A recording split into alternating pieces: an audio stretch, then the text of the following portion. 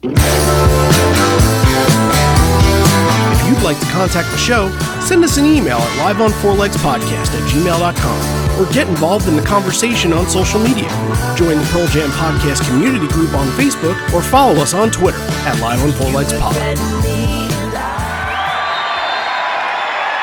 This is the first time we've ever seen anybody in a skybox that actually had a sense of creativity, humor.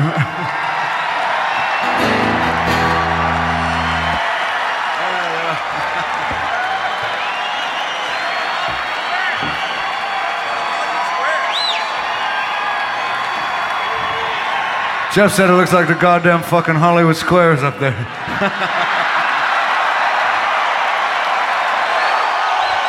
And away we go. You're listening to Live on Four Legs, the live Pearl Jam podcast experience, featuring Mr. Stone Gossard.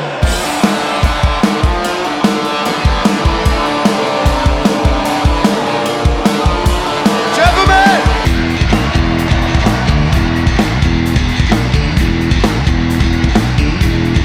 Mama Queen!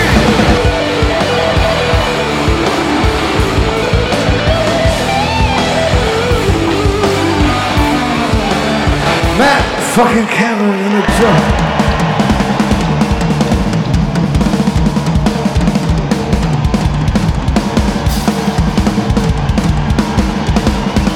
Mr. Boom Gasper!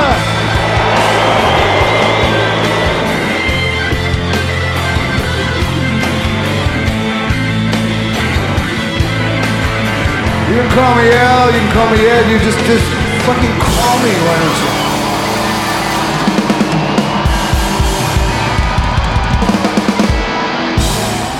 Hey everybody, now welcome to Live on Four Legs, the definitive live Pearl Jam podcast, and it is jam-packed this week, guys. A lot to talk about. Well, we're doing a show from 2003 in Pittsburgh, and it's a great show. We will get to all the details of that, but we have to start out with what's newsworthy, what's current, what's on all of our minds. It's the tour. The tour announcement got dropped last week, and we know what's coming. We have our plans set for this September, going back again on tour.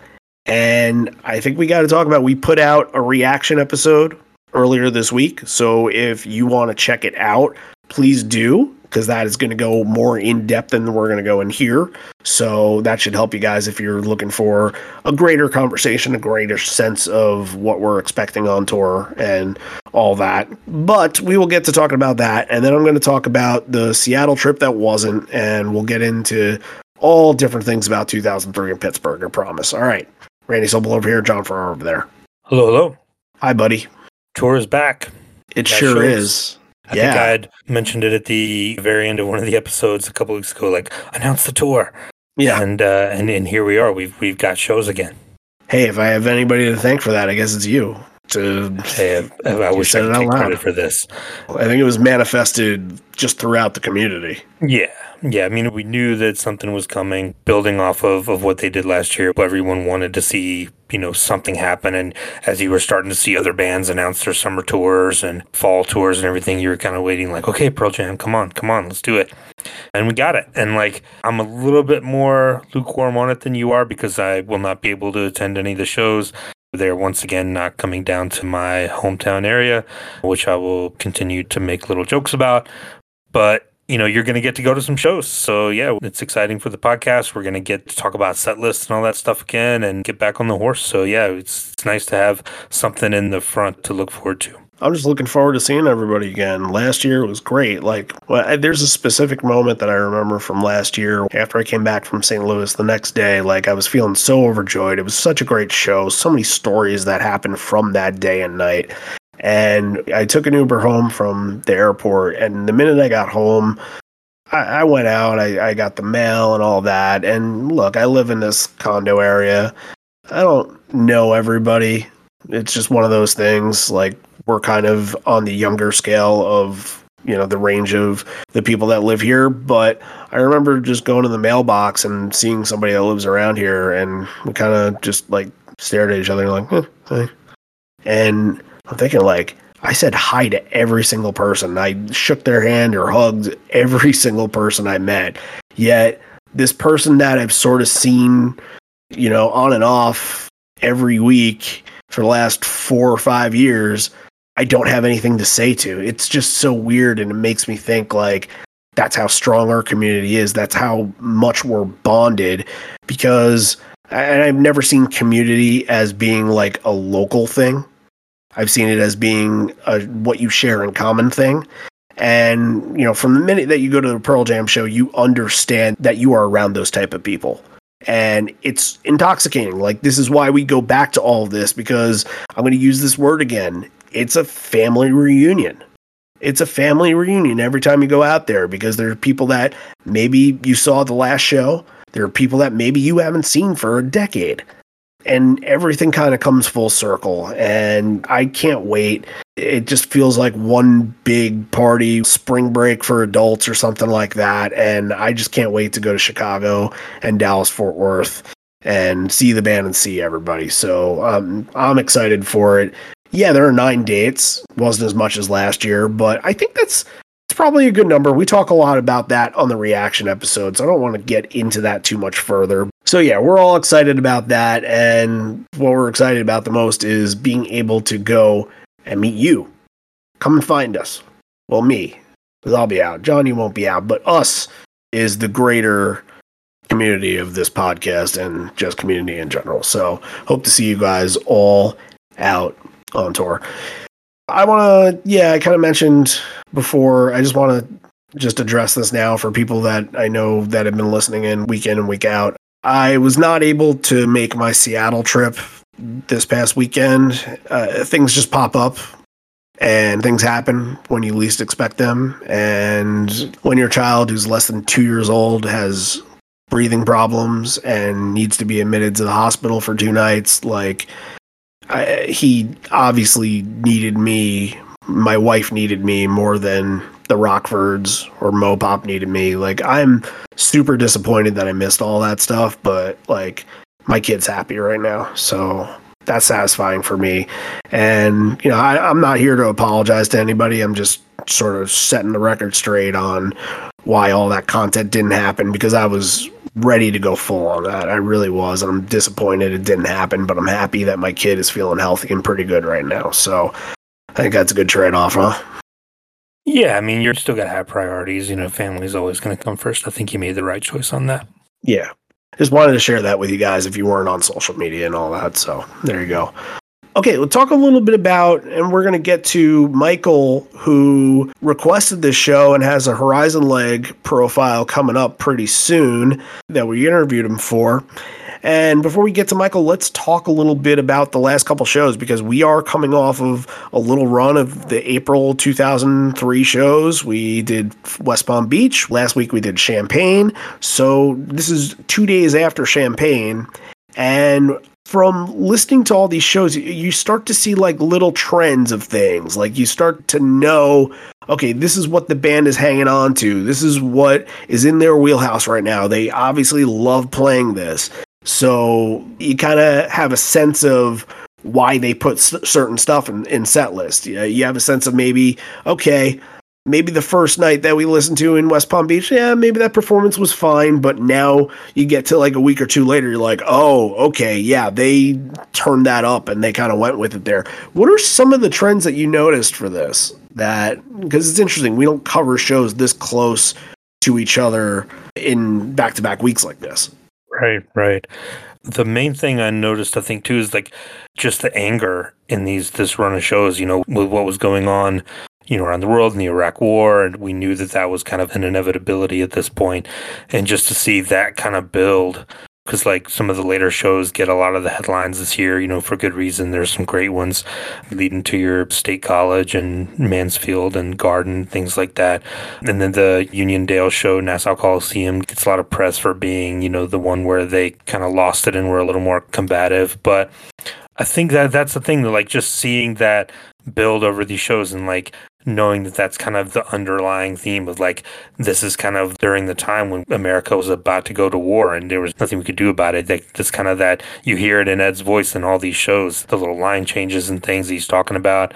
there's kind of a seething kind of undertone to these that's very interesting.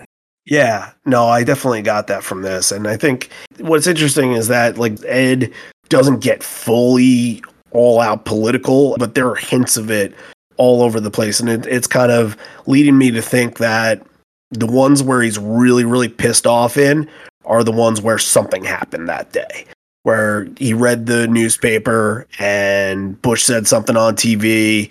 Fox News lied about something. Like, there's going to be a moment in this show where he just goes off about freedom of speech and how we shouldn't be lied to and all that. And that's the a truth, direct, yeah. Right. That's a direct aim at Fox News. And yeah, to see all that kind of develop and still taking place. And you're right. You're starting to see Ed kind of unravel on this.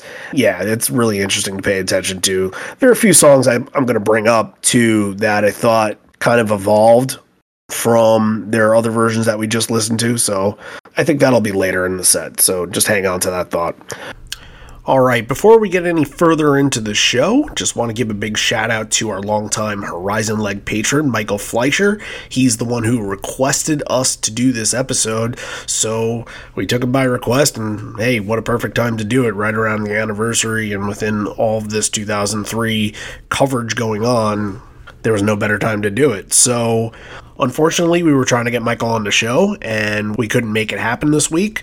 So at some point in the future, he will have a Horizon Leg profile episode, and we will expand on this show and talk to him about it more. However, he did leave us a little bit of a story that we can tell and share that I will do so right here. April 26, 2003 in Pittsburgh was my first Pearl Jam show. I had been a fan since I was 4 years old when my aunt, who is 12 years older than me and 18 years older than my mom, showed me Pearl Jam Unplugged taped on VHS right after it initially aired. Something clicked in my tiny brain watching the raw energy exploding on stage, and I was hooked. I vividly remember when we were assigned 7th grade journal partners when I was in kindergarten.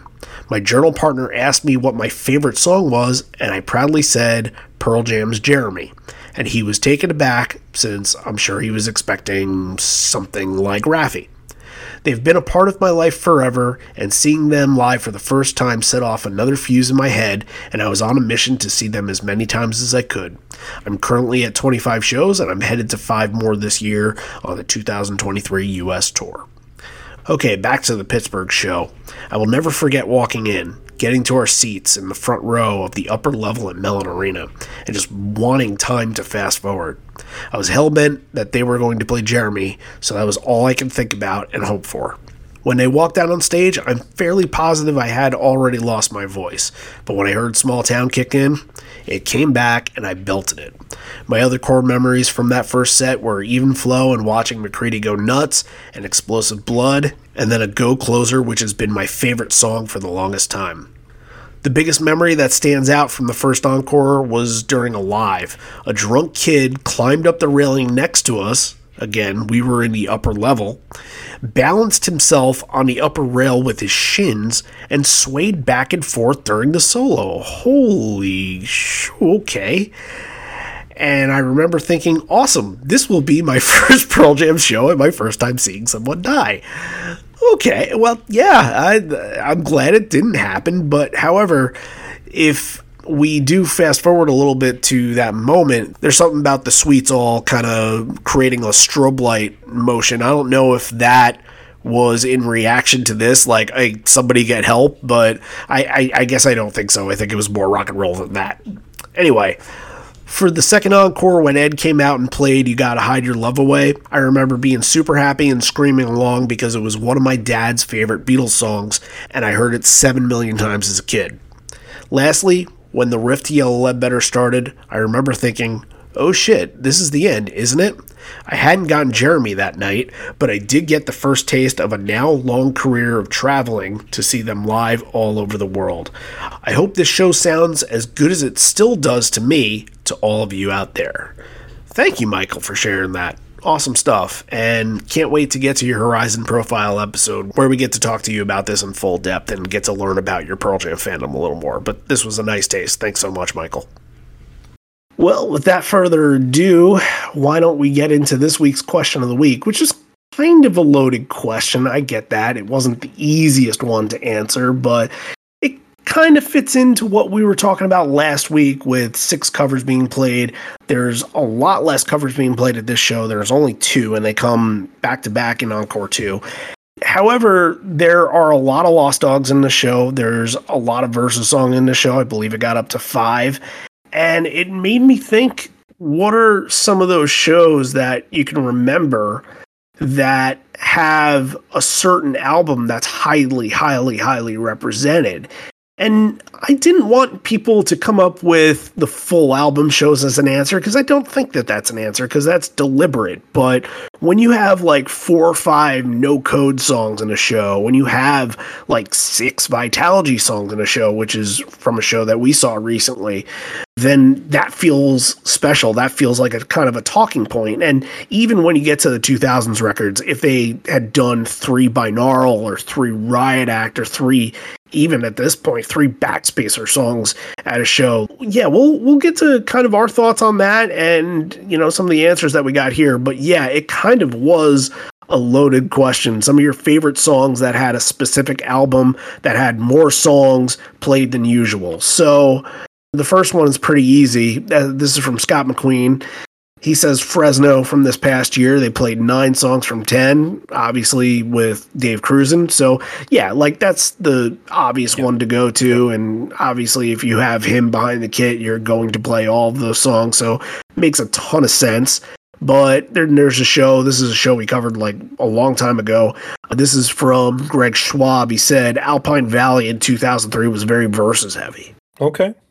Very cool. And I feel like this show is kind of in the same realm too, like 5 songs from verses. I would consider that to be heavy. I put out this kind of like a parameter thing for all the records and how much I thought was considered a lot for each. For 10, I think, I mean, they can do 8 of those songs in their sleep. So it's like, okay, I think 7 or 8, then you're getting too much. 6 is almost too easy for them at this point. Like they can do 6 probably every show with no problem. Versus Vitalogy, kind of within 5 and 6 feels like a lot there. No Code, Yield. No Code, probably 3 or 4 considered a decent showing, but I think Yield can probably get to 5 because you have a lot of main staples in there, like Give It a Fly and Do the Evolution, and kind of fringe staples like Wish List and a couple other of those songs. And then from 2000s records, after the promotional year, I think if you get 3 from any of those, it's pretty impressive. I've got a couple of good ones. Patrick Bogle from Hallucinogenic Recipe pointed out Jones Beach Night 3 from 2000 had 7 from No Code. That's insane. And it's a night 3, you know, you get to the point where he doesn't want to repeat things, and maybe they didn't do that many in night 1 and night 2. And Hail Hail and Lucan weren't part of it. So yeah, very impressive as he points out. Kudos to Steve Bennett for pointing this one out. Detroit 2003, I guess technically Clarkston Night 2. 7 Vitalogy songs and 4 No Code as the top 2 albums played that night. That's a really interesting one as well. Yeah, and I have the same one from Greg on Twitter who said out of a 5-song run very early in the set, there were 4 No Code songs played in that 5-song run. Yeah, that was a show that we did a long time ago. I recommend anybody to listen to that. Yeah. And I think the whole story from that, hell, I'm not going to waste the story. Go listen to our episode. We tell the whole thing about why they played songs that weren't necessarily hits and stuff like that. How about this from 2005 that just came in by the buzzer? This is from Stephen Domini. Halifax 2005 had 8 versus songs. That's a lot. Wow. It's 31 songs and 8, while Vitalogy, Riot Act, and 10 all have half of that. We got Animal, we got Dissident, we got Go, we got Blood, Small Town, Rearview Mirror, Glorified G, Daughter. Yeah, that's pretty good. So the only ones you're really missing are WMA, Indifference, Leash, Rats. Mm-hmm. Cool. All right. Well, hey, right at the buzzer, we got a great answer right there. So thanks so much. It was a very tough one this week, but hey, you know, sometimes you gotta dig deep for the deep cuts, I suppose. But anyway, let's dig into this show. The opener for this one is going to be kind of like last week, a song that really wasn't utilized as the opener a whole lot. And at this point, it had only been the third time that they've used it as an opener, which I think a lot of people would consider this as one of the more common openers than not. But this is the third time they've ever opened with Elderly Woman Behind the Counter in a Small Town. 1, 2, 3, 4, 2. I seem to recognize the feelings. Haunting, familiar, yeah. I can't seem to place it. Can I find a candle of thought to light your name? Lifetimes are catching on with me. All these changes taking place. I wish I'd seen the place, but no one's ever taken me. Hearts and thoughts, they fade away. Hearts and thoughts, they fade away. I swear I recognize. So for you numbers freaks out there, 29 times is the total amount that they've opened up with this at a show. And I've never seen this as an opener, weirdly enough. I've always felt like it's more common than that. Like, that number to me feels like it should be at least 50. But what's different about this as an opener in like 2016 is that in 2016, you're kind of introducing it to the crowd. You're getting warmed up. You're testing the crowd for the call and response to see what kind of response they're going to give you for the night. But this in 2003 feels like it's that anthemic version that we talked about last week, and it has like a little bit of punch to it. And they're not asking for anybody in the crowd to sing along. It just naturally happens. And it's not a pandering moment or anything like that. So once the crowd gets to the hello section, like, they just take off, and the band just builds off of that momentum. It sounded excellent. I thought that this was a really good way to open. And again, like, they weren't doing it a whole lot at that point, so you don't get this kind of vibe with Small Town as an opener much more after this, I don't think. Yeah, it still has a little bit of the novelty aspect to it, where you go to the show and, like, you follow along and you kind of know what the openers are, and then you get something out of left field and you're like, oh, cool, like, this is always going to be a good show. Like, you always get that when you get something unexpected early on. It's like, oh, what are we in for tonight, you know? I have seen Small Town open a show in Jacksonville 2016, and it was very, very good. But that, you know, the 2010s is more of the anthemic version that we talked about. But this one I thought was just kind of nice, a little bit folkier. Before, it kind of reminded me a lot of, like, what a 60s or 70s version of Small Town would have been like. But only the third time opening, this leads me to think that, like, this is Ed going off and being like, we're going to get this crowd right behind us from the very beginning. And I can totally see this becoming a trend. Like you said, 29 times. It's happened a lot more since. And yeah, it just took off from here, I'm sure. Yeah, oh no, it did, because you feel it on Hail Hail, you feel it on Save You, you feel it on Corduroy. That's off to a raging fast start. Like, Hail Hail is a fireball to kick this all off, and it just kind of took off like a rocket on this. Tight and intense, and like, it really felt like the band was just moving on it. We talk a little bit about Jeff's ending bass line. We did that pretty recently, where we talked about it. It's back here and sounds really, really good here. This is, I think, even better than the last one that we talked about. This is something different than I've heard him do before. Yeah, it's just completely, like, counter melody, sounds perfect, accents everything perfectly. Very, very good. You get a little taste of how Ed's feeling, because, you know, if you fucking let me. So, you know, he's a little bit worked up on this night, too. Oh, yeah. From a Jeff standpoint, like, you can hear him really well at this show. I didn't think you can hear him as well last week, but there's moments where Jeff is very prominent in the mix, and you can just tell, like, okay, the bass is helping move the song, and it'll come up a little bit as we go along. Save You. I mean, every week we've talked about Save You, and at this point, they just have it down pat. They know what we're doing with it. Edge shredding through his vocals. It's Stone taking control on the solo, and it keeps going, and it's going to be their most played song from Riot Act on this whole entire tour, and I think it's too obvious as to why. Yeah, you mentioned it, Ed. I thought especially had a really good performance on this. Just, yeah, those vocals. He just went for it with no thoughts of tomorrow or the next or anything. And you just can't do that anymore with this song. But this opening 1, 2, 3 here and even into the next one is almost perfect. Like, I'll take this any show. Like, totally gets the crowd going. Get a little bit of a deep cut in Hail Hail. And then, yeah, it's perfect.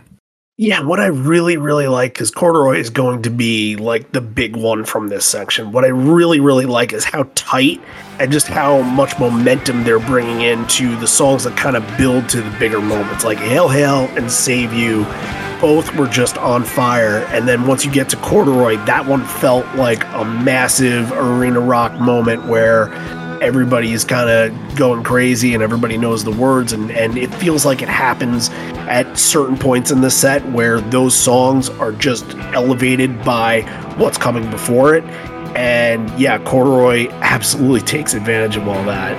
Unfortunately, there is no video for this show, but I mean, one of the best compliments that I can give it without video is that during this bridge up into the solo, like, I envisioned the whole entire band huddling up together, and that's how much they were clicking on this. There's something about this that feels really good, even for Corduroy, where there's 1,000 really good versions. Like, this one especially just feels like it's on point.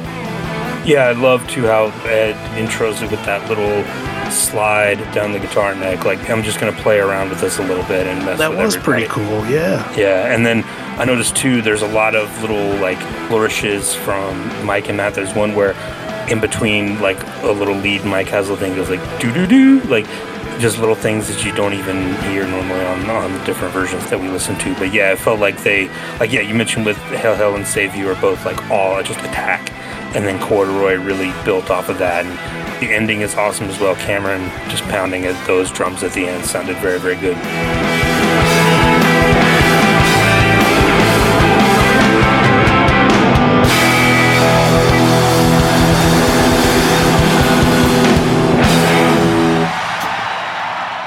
And, you know, I think a lot of it has to do with the way that they're transitioning from section to section. It just felt seamless. It felt really smooth, and it felt like every time they were making that transition, they were just surging even more. Like, that's what makes a really, really good version of Corduroy stand out. And yeah, this is one of the best performances of this night. I absolutely agree. The next section is going to be Insignificance, Crop Duster, and Daughter. And I think Insignificance especially is definitely a benefactor of the last three and how well they were played and how much attack there was on it. Like, Insignificance picks off from that point and builds its own momentum, and you bring that into Crop Duster, which I can get into in a sec.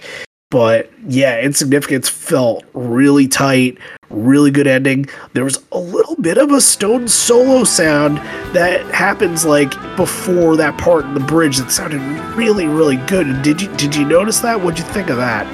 I was too busy like listening to Jeff and Matt. There's that build at the end right before it breaks. I think what part you're talking about. Listen to Jeff and Matt together. A rhythm section just doesn't get better than that. You hear Matt doing some harmonies on this as well too early on, which is very cool. Everybody's working and doing their own thing, and it's just elevating everybody else in the band and making them better. But, you know, Crop Duster kind of following off on that, like, Crop Duster is usually one of these songs where I'm waiting for the ending. Like, I know the ending is going to be pretty explosive. Like, the beginning and kind of the first couple verses can meander a little bit at times and kind of feel like, okay, you know, you're just kind of watching the song develop, and it's not a big star-making moment or anything like that, but it's fine. And in this, it really felt like they had built up so much from the last handful of songs that Crop Duster benefited from all this too. It sounded like a version that was way more inspired than other versions that we've seen in the past on this. And yeah, this is the era to get Crop Duster, obviously, but Crop Duster just had a little bit more juice to it than it usually does. Yeah, I can see that. It's another one that, like, you almost always see it in this spot, kind of not the first 4 or 5, but before the middle is set in that, like, 5, 6, 7, 8 spot. It serves very well as like a bridge to get to what's going to come next usually. But I think you're right. Yeah, from what I've heard, like the whole band is playing really well. Everybody sounds really tight. So yeah, something like Crop Duster, which later on can be definitely hit or miss and more just doesn't appear at all, is going to sound really good. Ed says, thank you, good evening, Steel Town on a Saturday night. That's all he says. And that's going to get you into Daughter. And there was something I noticed that was really, really cool in this. And I don't know, because it feels like there's still some guitar going on in this, and maybe it's kind of on the back half of this, but when they break out of the solo and they go into where that bridge kind of just stops before it kind of develops and gives you a full chorus, you get that moment, and it's just Ed and Matt.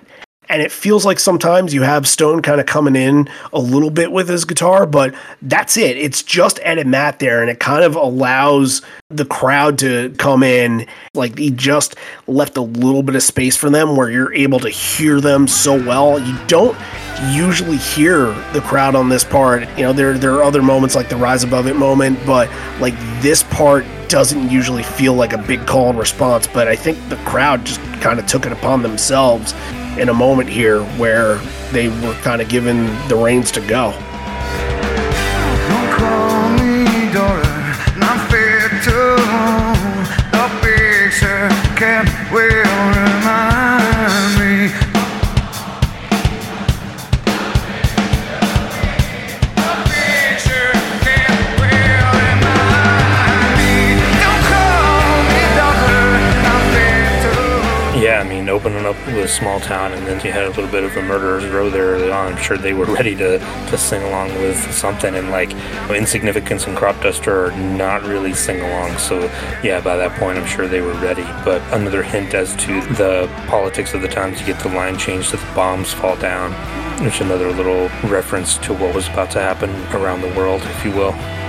And then the tag after that, there was no actual tag on it. It just got very instrumental. Yeah. It was a cool jam, and you know, after like about 2 minutes, it just sort of fades out. It has some length on it, and it sounds pretty good, but it's pretty much what you get from it. There's nothing in between. There's no WMA or anything like that, but still pretty cool.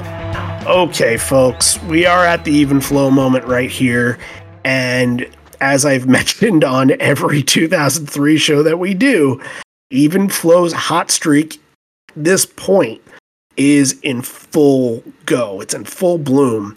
And in the past, I usually went back to Philly and said that it kind of started in Philly, but I'm changing my mind here, and I'm going to say that it started here as like the full-on hot streak for the next 5 shows after this. Just, yeah, Mike being a showman, just a scorcher. A prime example of what it's all about when it comes to exposing his talent.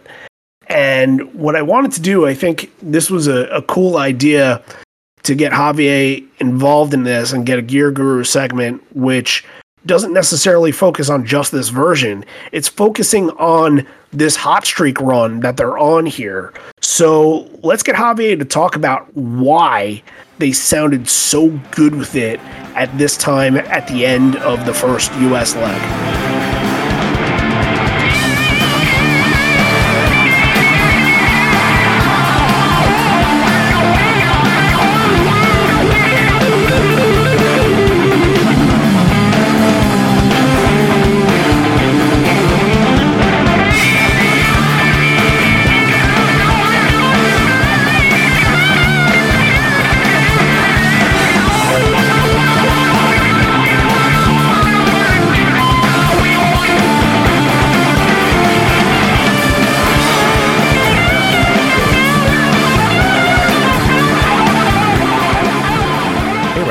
Hey John, hey everyone in the podcast. So we're going to do something a little bit different this week.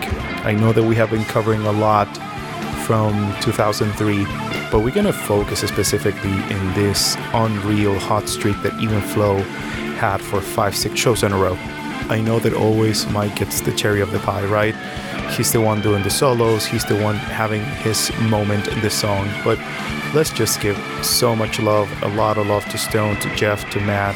These guys are the ones behind making the song more intense or allowing Mike to get all this crazy solo stuff in the front.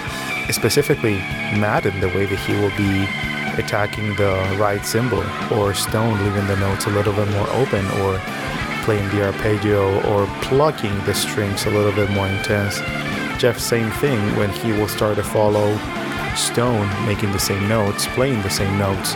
Basically, you will hear that like kind of bluesy rhythm, funky version of Mike just playing on top of them, and when Jeff is doing a different figure on the bass, that's when Mike will go nuts. But yeah, super cool factors that we need to analyze, because I know it's always about like, yeah, Mike is great and all that. He is, but those guys in the back are gonna make the song more intense or less intense. Please now allow me to geek out. The equipment that these guys were running at that time was like pretty cool. I love the tone of this tour. Let's run Mike super quick. So Mike was running Fender Bassman's AB165s as heads, and he was running also Marshall's 412s 1960 AX. That is a super Fender-ish tone that you're gonna get because of the Fender amps, Bassman heads. And then Stone was running actually a Trentino amp, which is super handmade and custom, through a Marshall 4x12 and then a Savage combo. I know for a fact that Stone was running all the overdrives through a Trentino amp, which is a Fender-ish amp. That's why you get this very bass-driven focused tone, and it's not as high spark mid-range like a Marshall, or it's not going to get that edge, or it's not that distorted.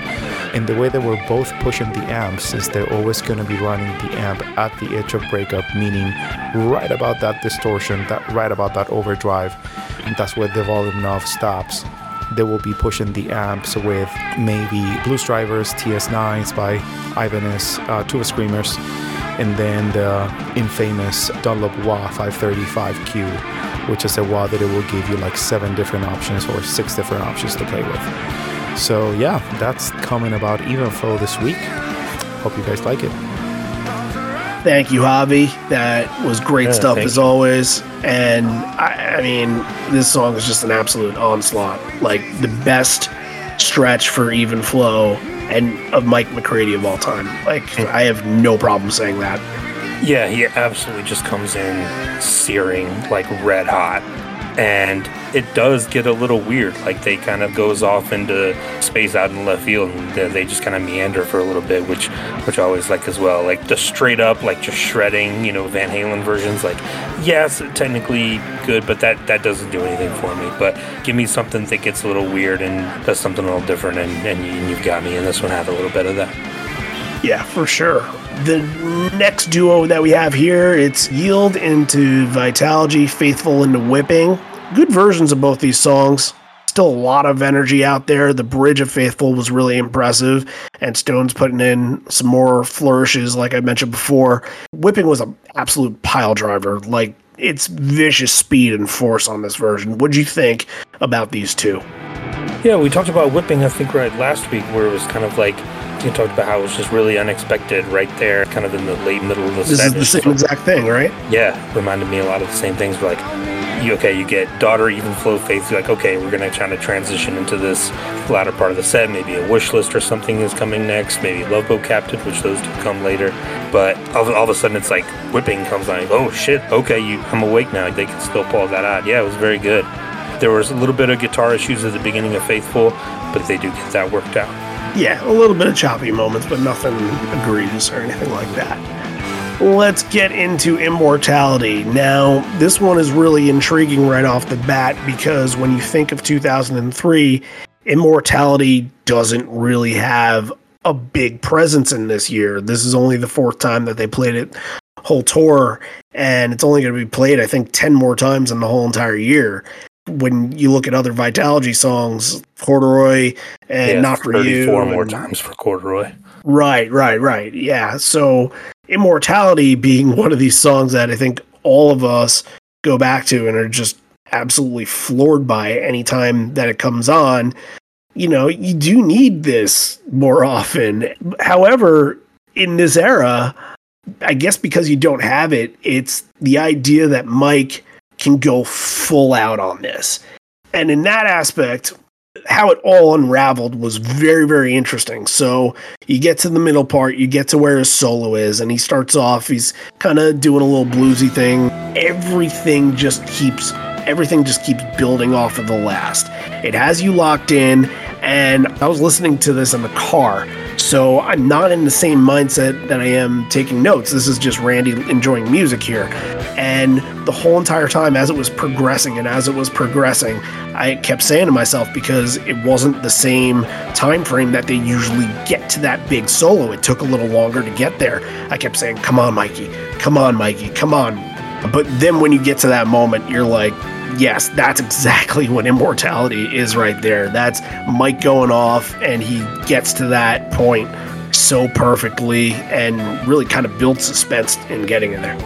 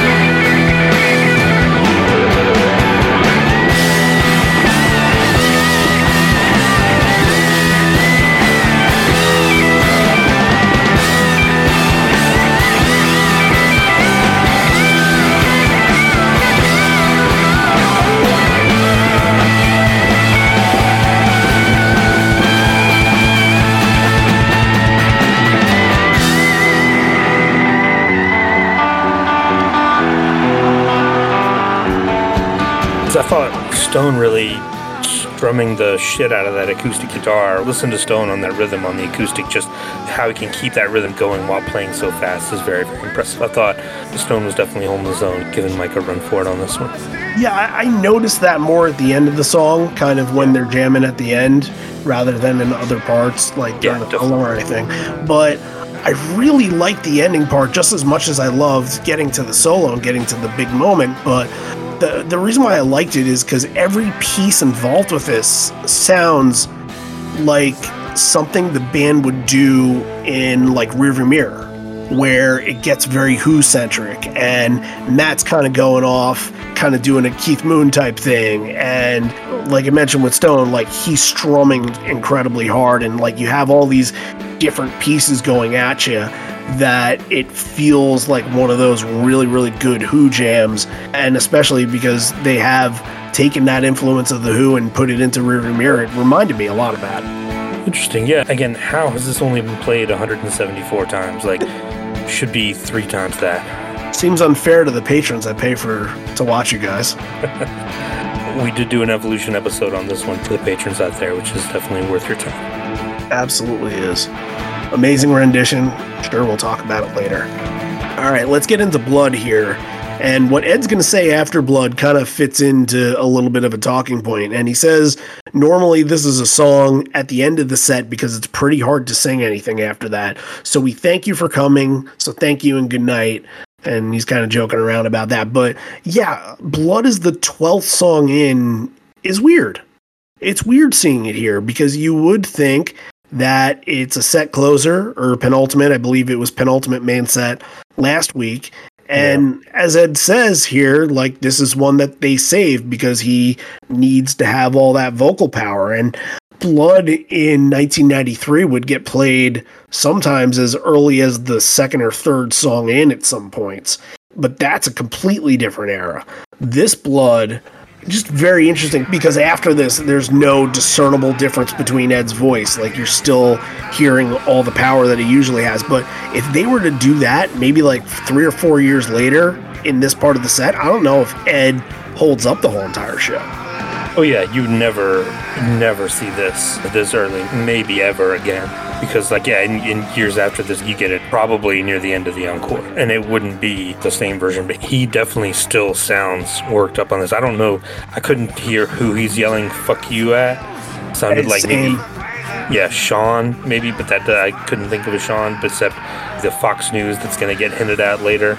I didn't know if that was the reference or if it was something else, but yeah, he's just screaming "fuck you" at someone, like a lot of intensity for 2003. That's another thing that sticks out from these shows is like you think of this year as more of like, the modern kind of maturing era of Pearl Jam, but they still had some fire, especially in these April shows. That's why if you look at sets and years after this, Blood is not within the set as much as it was. You barely see it in almost back-to-back shows like this was. There's only one in between. Like, that's pretty normal for this era, but you go to 2006 and it might last about 10 shows before they bring it back. So yeah, this is kind of like entering a different age of this song that is not going to be anything like what you remember it from the Dave A years. So as I kind of mentioned, yeah, he says we usually do it at the end of the set, and he kind of teases, so thanks for coming, thank you, good night.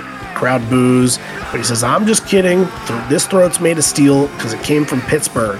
We got steel vocal cords and iron tempo, and you can't beat that. Mike and Stone listen to a lot of metal, so we're pretty galvanized here. Then Ed calls on Mike to give us a little nitro, so he shreds for about 3 seconds, gets a nice chant after that, and I'm guessing it's probably from an 80s band called Nitro. Don't really have much information on that, but that's kind of sounds like what it's attributed to there. Yeah, if you're looking for 80s metal references, you're in the wrong place here, but correct. I have to think that that's probably what it was. 80s punk, we're there for you. Yeah, 80s metal, just not our bag, guys. And he says, hey, he can do that. He can also write songs. The next one he wrote the music for. I don't know why, but this song ended up as a B-side. It should have been on the main album. This song is about keeping your strength and keeping hope alive. I believe the last time we did Down was the West Palm Beach show, and I believe there was no intro into that or anything at all, but I said Ed would go on to say that a lot during this whole entire year. So right there, perfect example. That's going to get you into Down, Love Boat Captain packaged together. And yeah, everything's sounding really, really good here. Ed kind of missed the breakdown on Down, but in doing that, he busts that like that big hey, like na na na na hey, like he holds that out what seems like forever, but that sounded really good. Love Boat Captain is a jam. It just fits right in with those other impassioned versions that we've talked a lot about, especially on what, John? On the Evolution episode that is out right now. That's correct. So we'll do a quick plug for Patreon right here. Yeah, as you mentioned kind of with Immortality before, yeah, Love Boat Captain is our current Evolution episode that's out. We do have a sample of this that we posted on our social media pages, so go and check that out. But for anybody that does want to hear the full 2 hours and 12 minutes of this, head on over to patreon.com/liveonfourlegs and pitch in a monthly donation, and that will get you in and listening to this. I would both promise it's very, very worth it, and hope you guys that have listened really enjoy it. So what do you got to say about either of those?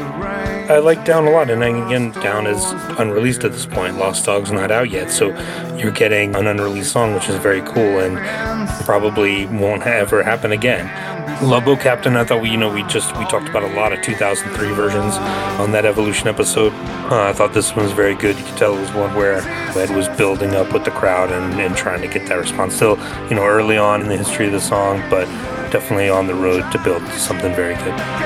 Yeah, and there was something cool from Boom at the end. It felt like instead of going back to that very baritone, bassy, very B3 type sound, he went into kind of like a full baseball organ sound at the end there, which was very interesting, much more high-pitched than what he usually does. But Ed, after that, adds in a "we can sing it loud enough," which was a nice touch, but the ending didn't last too long on this, so... All right, I think we got to get into wish list right here because this is another huge highlight from this night. And, starting the whole thing off, like he fucks up the first lyric and he says, I'd sabotage myself, I wouldn't go off instead of the neutron bomb. And then he has a nice moment, hands up raised open towards the sky and looking at the crowd, doing the call and response moment. He said, you guys got it. There's a lyric change here that's kind of befitting of the hometown because he changes the words to, I wish I was as fortunate as Clemente. So that's a cool little change there. But I think it all comes within the tag of what we need to talk about. There's a lot of very, very cool Ebo stuff that's going on here. Crowd gave that a great reaction. And then you might think at some point that would be over, but it's just getting started. And in my mind, I kind of felt like the same way that they went into the tag for Why Can't I Touch It happened in the same manner. So I was sort of expecting that, but Buzzcocks didn't open up the show. Sparta did. So what followed was pretty much a perfect definition for what Pearl Jam stood for in 2003. I wish I controlled the TV.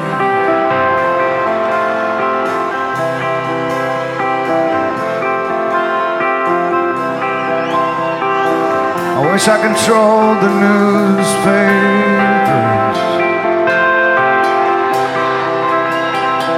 I wish I controlled the media, so I could put forth the truth. We got the right to know the truth. All the stuff between the lines.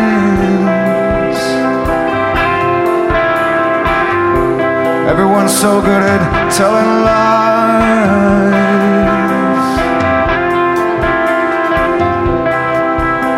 And the more I read, the more I need the truth. That is what I need.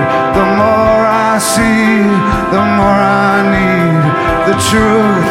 That is all that we need. We need some truth. Give us some truth. We need more truth. Give us the truth. Let us see the truth. We can handle the truth. Let us live with the truth. Let us be the truth. Let us live. Let us be. Let us be free. Let us be.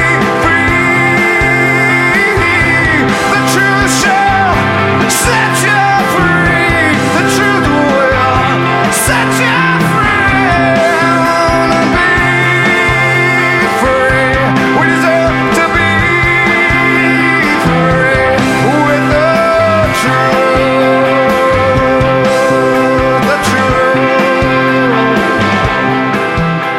I think directed a little bit towards Fox News, like you remember, but the telling part of this, I thought at one point he kind of lets it, he goes, give me some truth. Like, he's working off of that. Looking at this, they had only just brought back Give Me Some Truth maybe about 10 days before this in Raleigh for the first time in 2003. That's another cover that, you think of as being of that time. And they would bring it back in, State College is a big one, and then a few more times throughout the year. So I wonder if he was listening to a lot of Give Me Some Truth, working on covering it, and then kind of took off on that for this improv. But yeah, I love this version of Wishlist, one of the best, I think. There's no doubt about it that song was on his mind, and he saw a statement in it. He wanted to make that same exact statement, and you saw it in the Garden Show too. The DVD, it's on there. So yep. The reason why I really love that speech and that improv is because of where we are right now. You mentioned Fox News, and this and all of what Ed's saying right here. Yeah, at the time it was geared towards the war, but this feels like you listened to it in 2023, and last week we just had the settlement. And it just reminded me again of the same shit that Fox News has been doing for a long time. Just getting away with lying to people. Feels like nothing has ever changed. Even the amount of money that they'd have to pay to Dominion probably is not going to change how they go about their product. And, it still leaves us in this position of, well, now more people than ever are believing this to be true, believing in their lies, and they've admitted to their lies, and yet there's still people out there that take it as the golden word.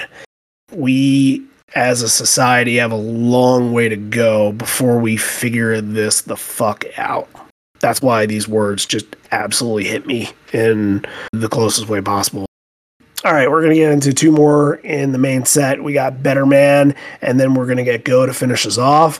But Better Man is the one, whereas the set kind of went along, we saw a version in West Palm Beach where they were trying to get the crowd involved, and like that got very intense at the end. He was going, George Bush, and like that got very good. But last week's was a little more, I guess you would say, pedestrian when it comes to this song. It didn't feel like it took all that rage and energy, but now we're back to that.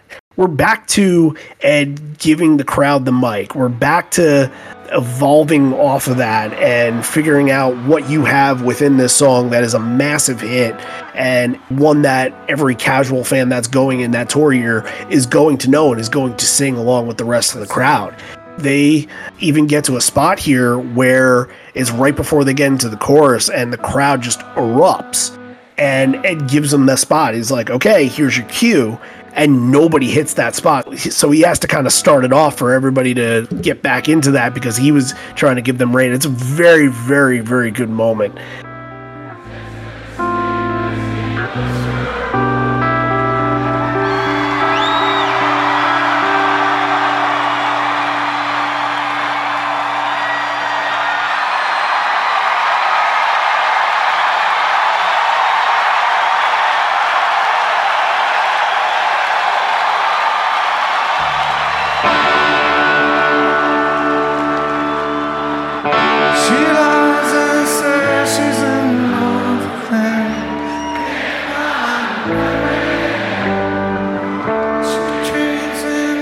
Like, this is another one riding high off a big wave of momentum, a big stopping point, and has a great jam at the end. Big, loud, Don't Let Me Down.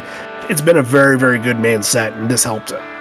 Yeah, Ed really holding a lot of notes there at the end, a voice still in very fine form. There's a moment in this that I thought was really cool, and it kind of like made me sit up and kind of take notice when he's playing those chords at the beginning, and he usually just kind of does a gentle strum to kind of like accompany the crowd when they're singing along, but he's so excited by the response from the crowd and he's into it. One of those chords, instead of just doing the gentle like brrring, he hits it hard and like lets it ring out, like strums it kind of hard. And I was like, wait, what is that? And it's the same way that The Kids Are Alright opens with that chord that starts The Kids Are Alright. True. It's that same note. I didn't look it up to see what note it was. Probably a G or a C or something. I know it's just one of those coincidences, but still, like, their history with The Who, like, Kids Are Alright, I thought that was very cool. Yeah, I don't know if it's that much of a coincidence. I think that there is some element of inspiration in there. Or it could just be one of those things where Ed just has that chord in his mind all the time. Yeah, I'm sure it's like a common power chord, probably. Yeah. Mm-hmm. Yeah. So, good call on that. Yeah. We're closing off with Go here. The only thing I really have on this is that it felt like the composition was a little unique and felt like there was like a little stop instead of the da na na na na da na na na. It felt like it kind of had that little pause.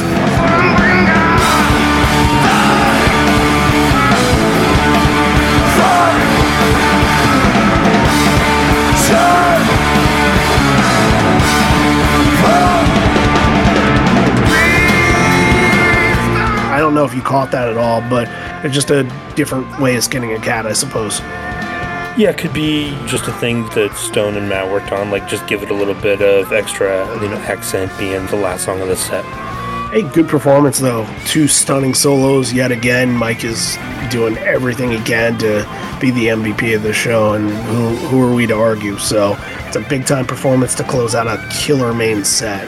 And now we're at the encore, so let's pause for station identification and kind of repeat some of the things that we mentioned. So yeah, the big thing that's going on Patreon right now is the Love Boat Captain episode. And yeah, it just takes so much work to put in the time to research. And we had this planned since January, and it took us till almost May to put this out. That should tell you what it takes to do this. And then all the editing that John did for it, like, you want to walk them through, like, what is a day in the life of an Evolution series episode?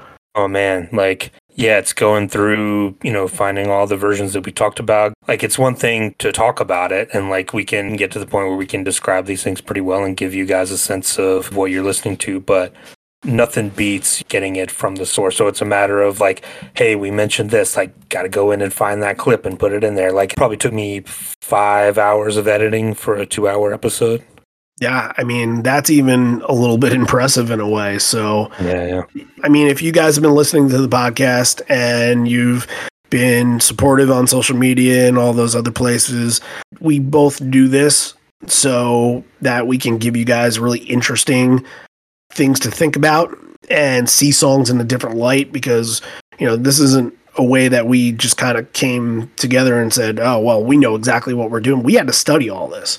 The research is studying and figuring it out all along the way, and then putting in that effort to put a full story together. Like, that's why I really appreciate everybody that's always says that they're looking forward to these Evolution episodes, because I still think it's the best thing that we do.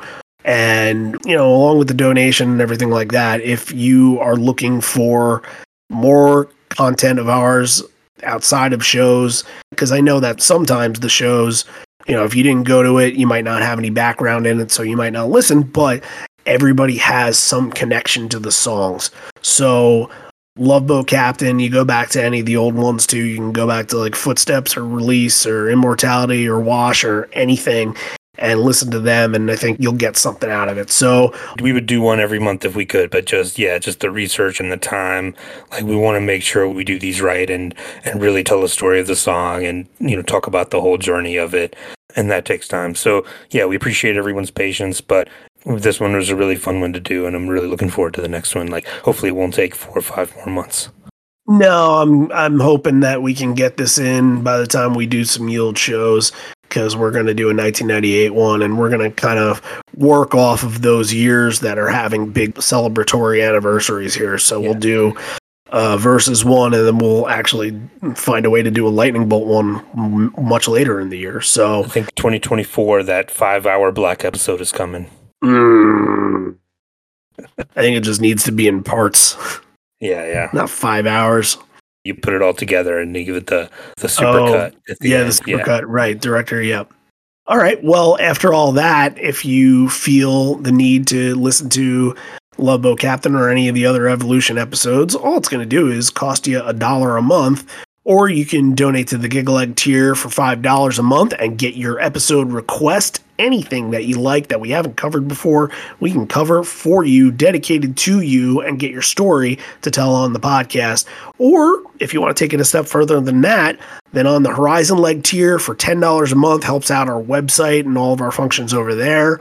Then you get to do the same thing, have a request, as well as having a profile episode recorded on your fandom. And I know a lot of people would be looking forward to that. So if that's stuff that you're interested in, the link, patreon.com/live on4legs, or go to the Patreon app and search for Live on 4 Legs, or just go to liveon4legs.com and click the Become a Patron button. Now is the time to do it. Big content. Hope you guys really enjoy it. Would love the feedback as well. All right, back to The Rock. Ed comes out, says, just because we're not the type of people who'll discriminate, you'll understand the body language of this next song. And it seems as though they have turned around to the back and played for the people in the back in this. So I don't have any recollection as to when this all started, but this has to be a very, very early rendition where they did this. I think so. And I think you're teasing that you want to do a Last Kiss Evolution episode and really find out. I think you have no idea what you're saying, because that kind of thing is just, no. I want to cover a show and be like, oh, okay, that's the moment, because you can't disregard Last Kiss from a show, but you don't have to listen to 150 versions of it if you don't want to. But yeah, I do think this is really early on, and I wonder if this kind of sprung out of some of the bridge school stuff where they would play the bridge school and the kids would be behind. I think they did that one time, was it 99 or 2001 maybe, that they had gone up and played to the kids up at the bridge school. I wonder if that's what it was born out of. Maybe. Yeah, I seem to remember, and there's a lot of moments where Ed is just looking behind to Maricore and singing directly to Maricore. Yeah, I remember one where they all went up there and played, like... Was it all of them? Maybe. I seem to remember Ed definitely doing that, but I don't remember a full band. But, it could have been around this era. And 2003, they did it again, so it might have been in 2003 for all we know. Right. So, yeah, Last Kiss is Last Kiss. It happens, and Breaker Fall also happens as well. Yeah, little tech issues on the beginning of Breaker Fall, but after that, it's all delivering. Mike is really jacked up at the end. The whole ending felt like it had a different vibe. I don't know if you caught that. Just like the pace was pushed a little bit more. Perhaps Stone was doing something a little bit different, but this isn't the version of Breaker Fall. And usually Breaker Fall isn't a song where you could say, oh, wow, I absolutely see something different from this than I did from this. Did you see anything out of the norm out of this? Not really that I remember, but, you're playing it at an encore, and that's rare for Breaker Fall as well. So they've had the whole show to kind of warm up and feeling a little more confident with playing around with stuff, especially Cameron on Breaker Fall is the highlight. And you know what? You need a big energy juice kind of song to lead you into these next three, because these next three have such a prominent place in Pearl Jam history altogether.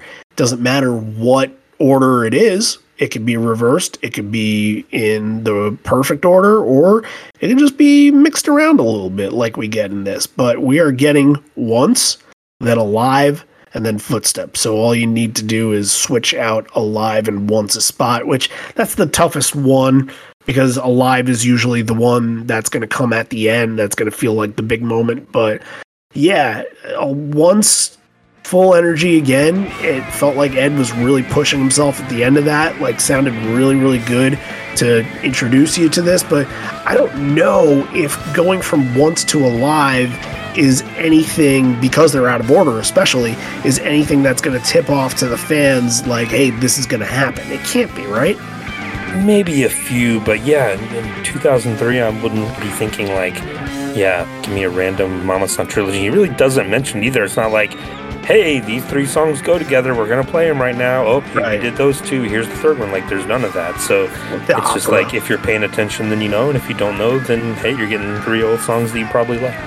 Now, Alive is another good one to kind of compare to the last couple of weeks as well, because we've kind of said that Alive has sort of eased back a little more than came back in like a ball of fire. It's not exactly celebratory, but here I felt a lot more appreciation for this song from both the crowd and the band.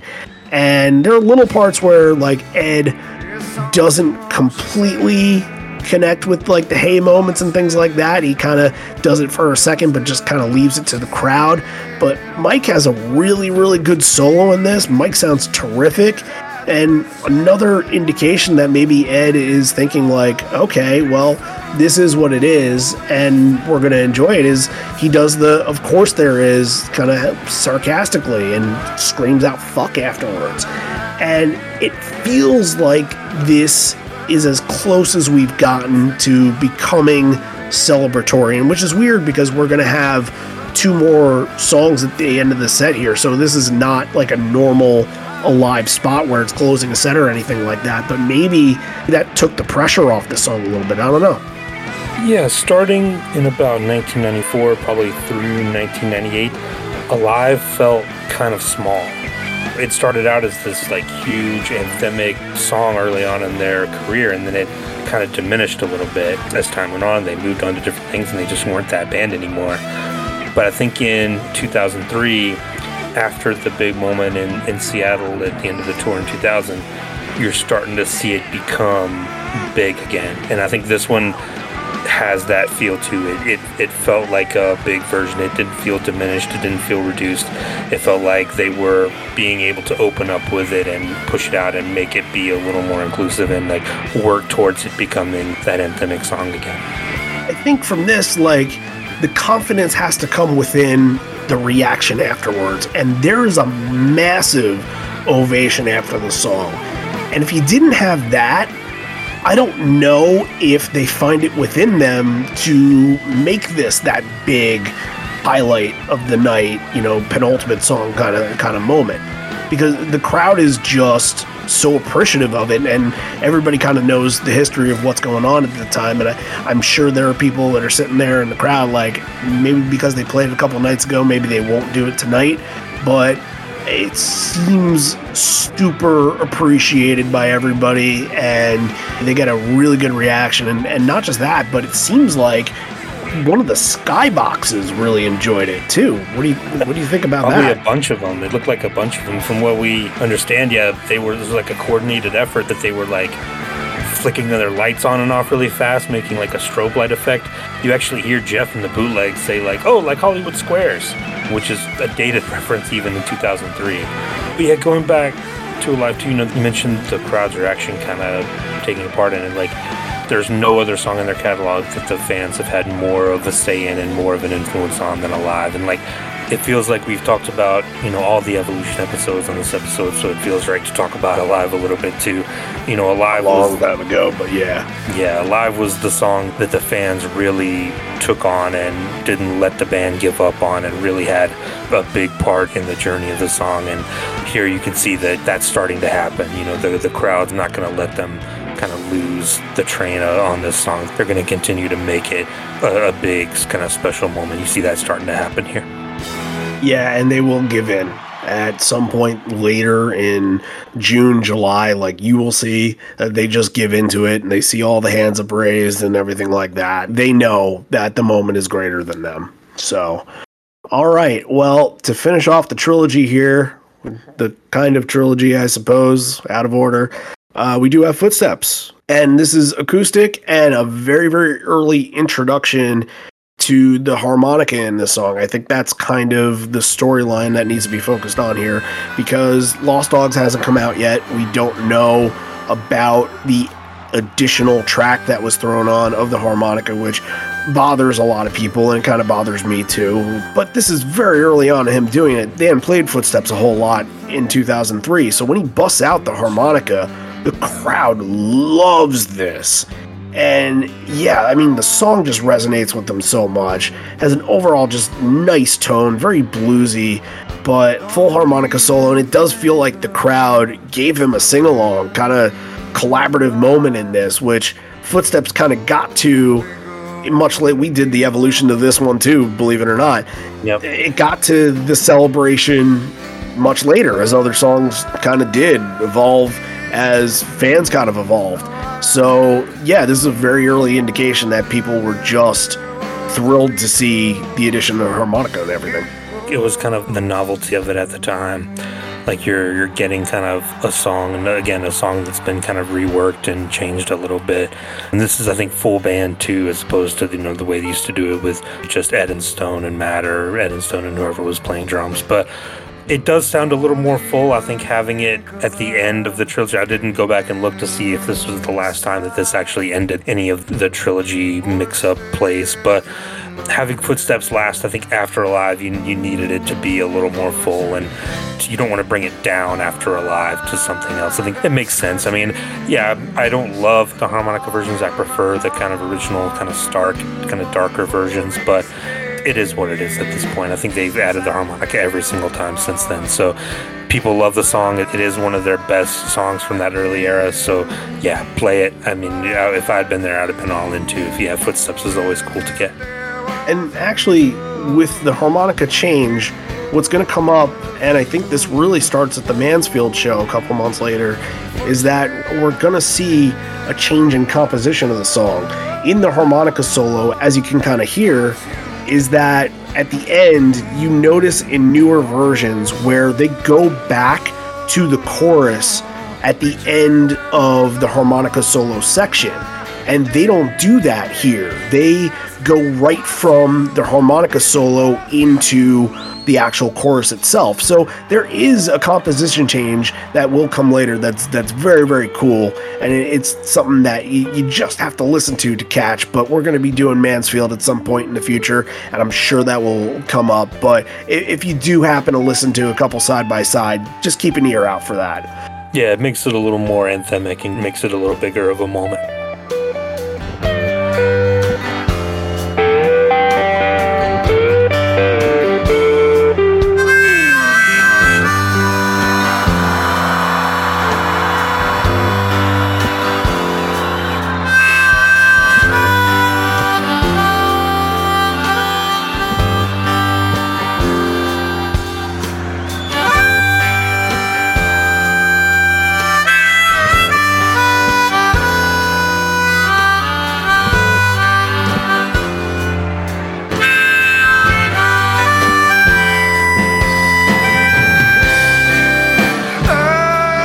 speaking of anthemic, speaking of bigger, a bigger moment.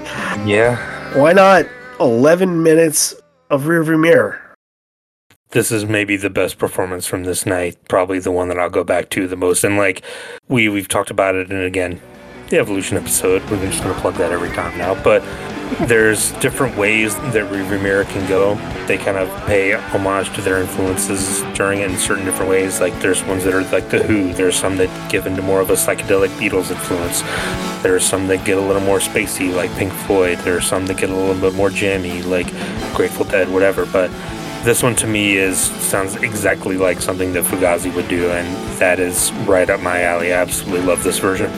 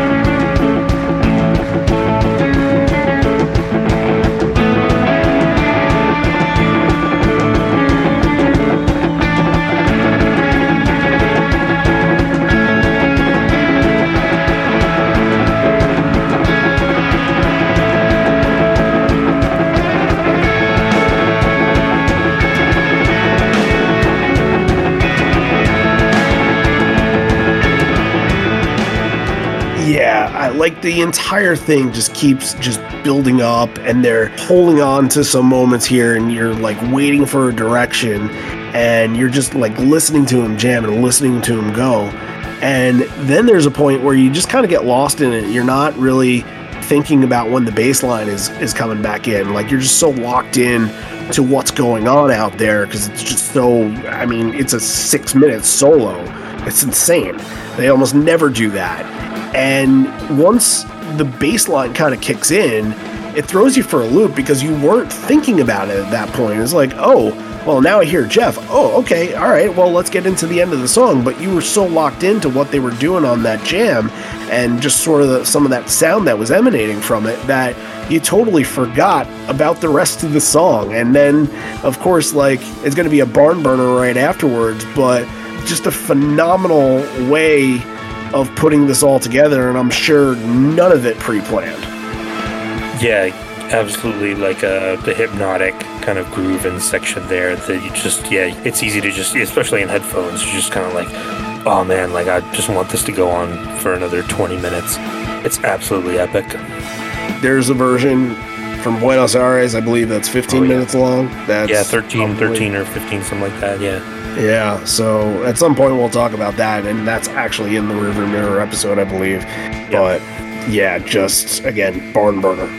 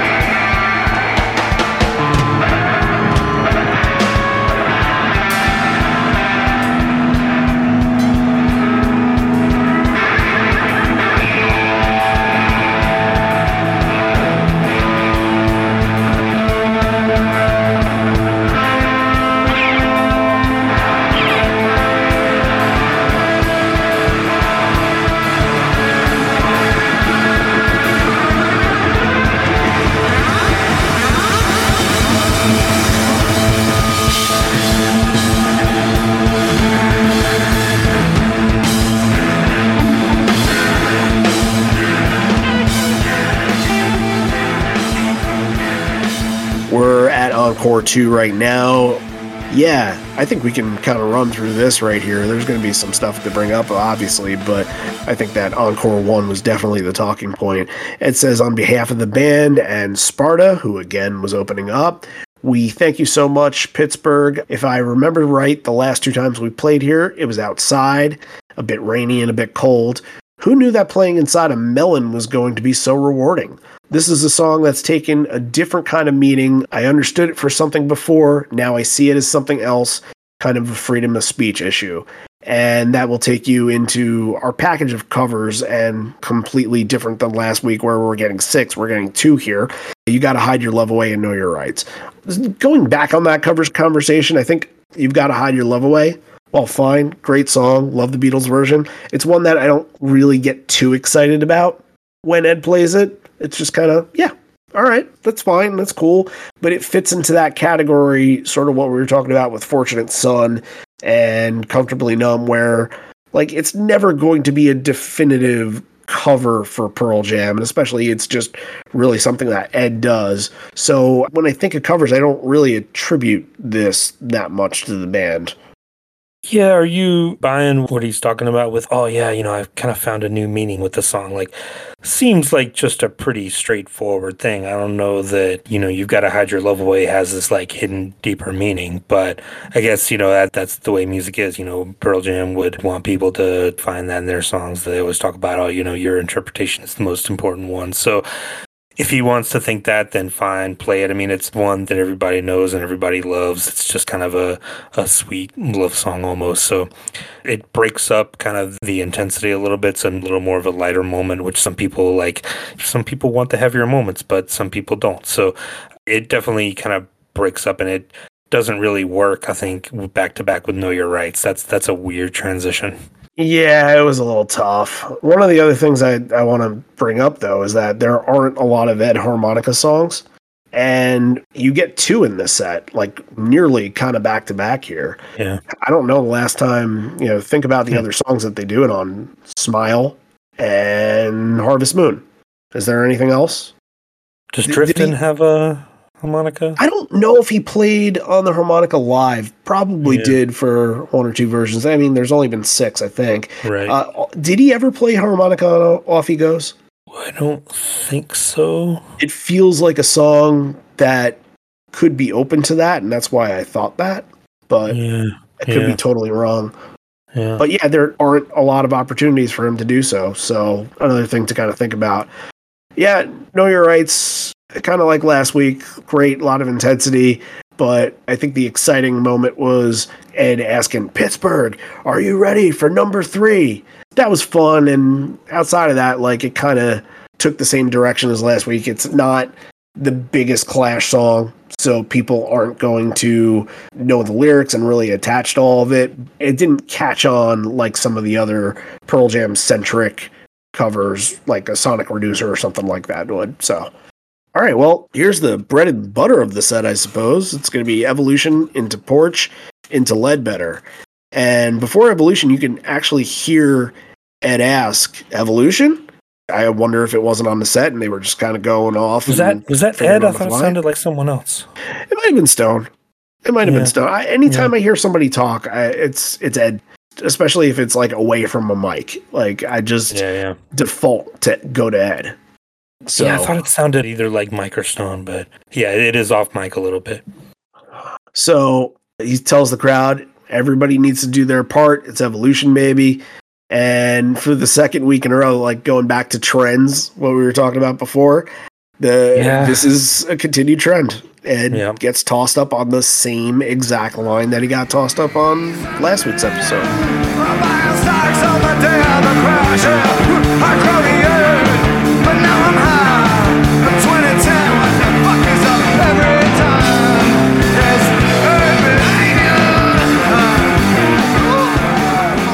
Apparently he's right. Yep. There's a good line change here, and I mentioned he said something about not too bad for being in a melon. And for those that don't know, this venue, which is no longer around anymore, the Penguins have now moved out and built a new igloo, but This is Mellon Arena. That was the name of the arena that they were playing in. He's not just coming up with a random fruit to just say, because he's going to bring it up again. I'm a thief, I'm a liar. This is a melon, sing like a choir. Just funny kind of line changes. We get a first man to shit my pants in there too. So yeah, like Ed on Evolution at this point, this is going to be the song he gets really, really loose on. Kind of mentioned it last week too, that opening the show felt like a version that they would do in the encore, and this was fairly similar to what they did during the Open in Champaign. Yeah, it's one of those chameleon songs that can work literally anywhere. They can open with it. It can be anywhere in the main set. It can close a set. It can be in an encore. It's just one of those songs that kind of transcends a place in the set list. Let's talk about Porch real quick. Now, we talked about it kind of being the bluesy intro. I think this version was a little bit less bluesy than Champaign, but still was just Stone. It was a little faster, but it still kind of had that draw a little bit that intro has turned into. But like that was another thing that maybe that they were just looking to do a little bit more at the time, and it just sort of evolves into something greater. And when it comes to later in the song, that's what the Porch intro is going to be. Yeah, and again, similar to Rearview Mirror, just a really kind of epic, long solo part. These two songs especially really stretched out, and then you could really tell they were just kind of in a really good groove with them. Porch especially, just epic. And kind of another thing that we mentioned last week too is that 2003 wasn't a big Porch year, but they must have been feeling it at this point. That version of Porch sounded really good. This one sounds really good. Stone soloing in it. So this must be one of the areas where they're like, yeah, all right, give us Porch. And they were feeling it, but it wasn't an every night thing that became the inevitability that we know now. Well, last week we got somebody interrupting Ed, which prompted him to cross Ledbetter off the set. But I guess Pittsburgh's a lot nicer than Champaign, and they still got to have the song here, so Ledbetter does close the show. And a more respectful crowd. Yeah. We do get the lyric changes from Ed. I think that the second verse is a little bit more involved. Ed sings something about seeing his picture and cool mic solo. What was the feedback at the end? Because I don't know if that was purposeful or not. That sounded like somebody dropped their guitar and all the feedback just piled up. I think it was like you'll see bands do this as a kind of a last thing, like leave the amps on and just leave it feeding back as you walk off stage. It creates kind of a cool effect.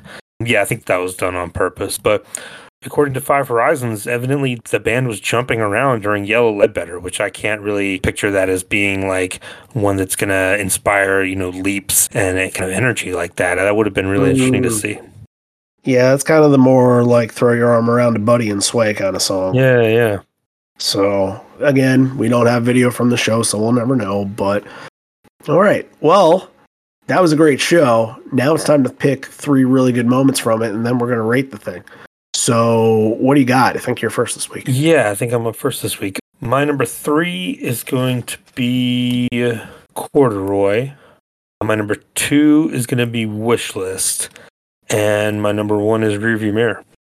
Yeah, I think any other normal show, Rearview Mirror would be in my number 1, but there were 2 things that I thought were a little bit more spectacular than that. So Rearview Mirror is going to get the number 3 spot here. Wish List, which I don't think I've ever put in my top 3. Maybe it's been on a very rare occasion where I'll do it.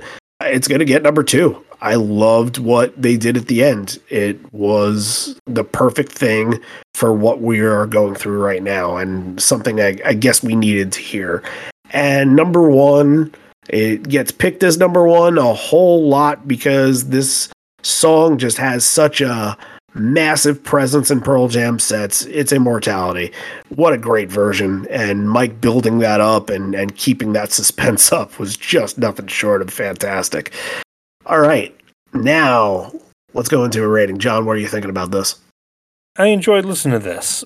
And, especially I think doing these shows from April 2003 in a row kind of helped, and kind of knew a little bit more what I was getting into, looked out for things that I kind of knew were coming, but was still surprised by some of the things they pulled out. There's some things here that I think I'll definitely go back to, that Rearview Mirror and Wish List especially. I'm going to give this an 8.5. Very good. Okay. Oh, I love this show. And I was thinking more a little bit higher than that. Man, when I was listening, and I just got to go gut here, because when I was listening to this, I was just thinking like they're just on fire for this whole entire set. I think Encore 2 sort of tapered out a little bit. It was fine, but definitely not as strong as the first two sets. But the main set was just, every song just brought it. And great stuff in the encore with the Scrambled trilogy and Rearview Mirror at the end there. This was the number that I had when I was listening to the show and kind of got done with it, and I was fine with it. I'm going to go 9.5. I like this show a lot. Maybe it's one of those things where like 2003 just gets an edge for me because I love this year and I love performances from this year. So this one just hit really well. Yeah. I'm not going to argue with you. It's a good show. Okay.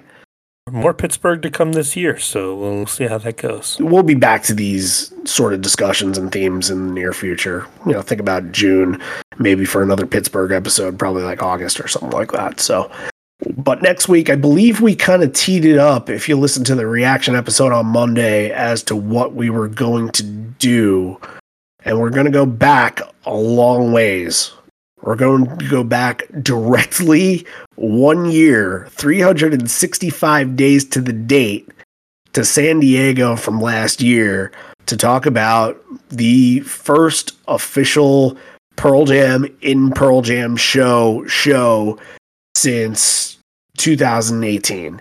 And I'm not discounting what they did in 2021 at all, but this is not a festival. This was the Gigaton opener show officially.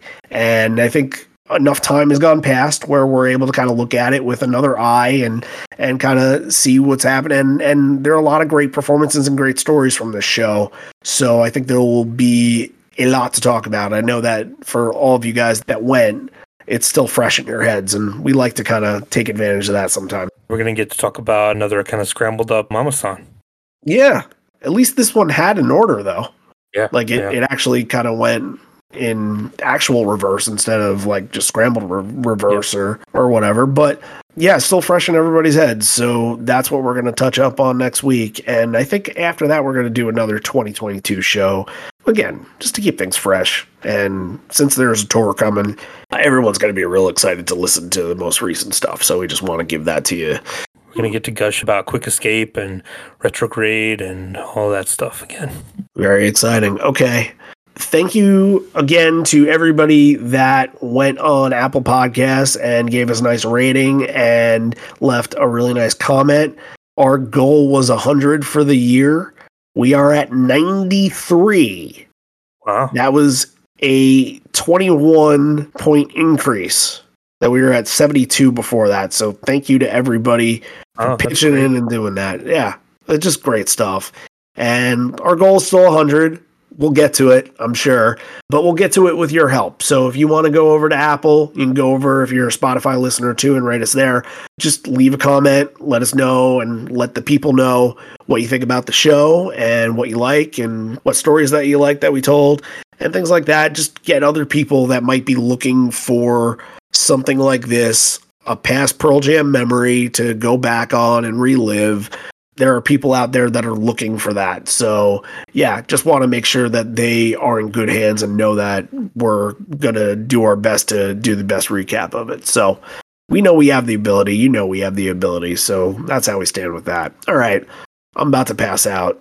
This may be the end. We're here, but not for much longer. And although we may be parting ways, miss you already, miss you always.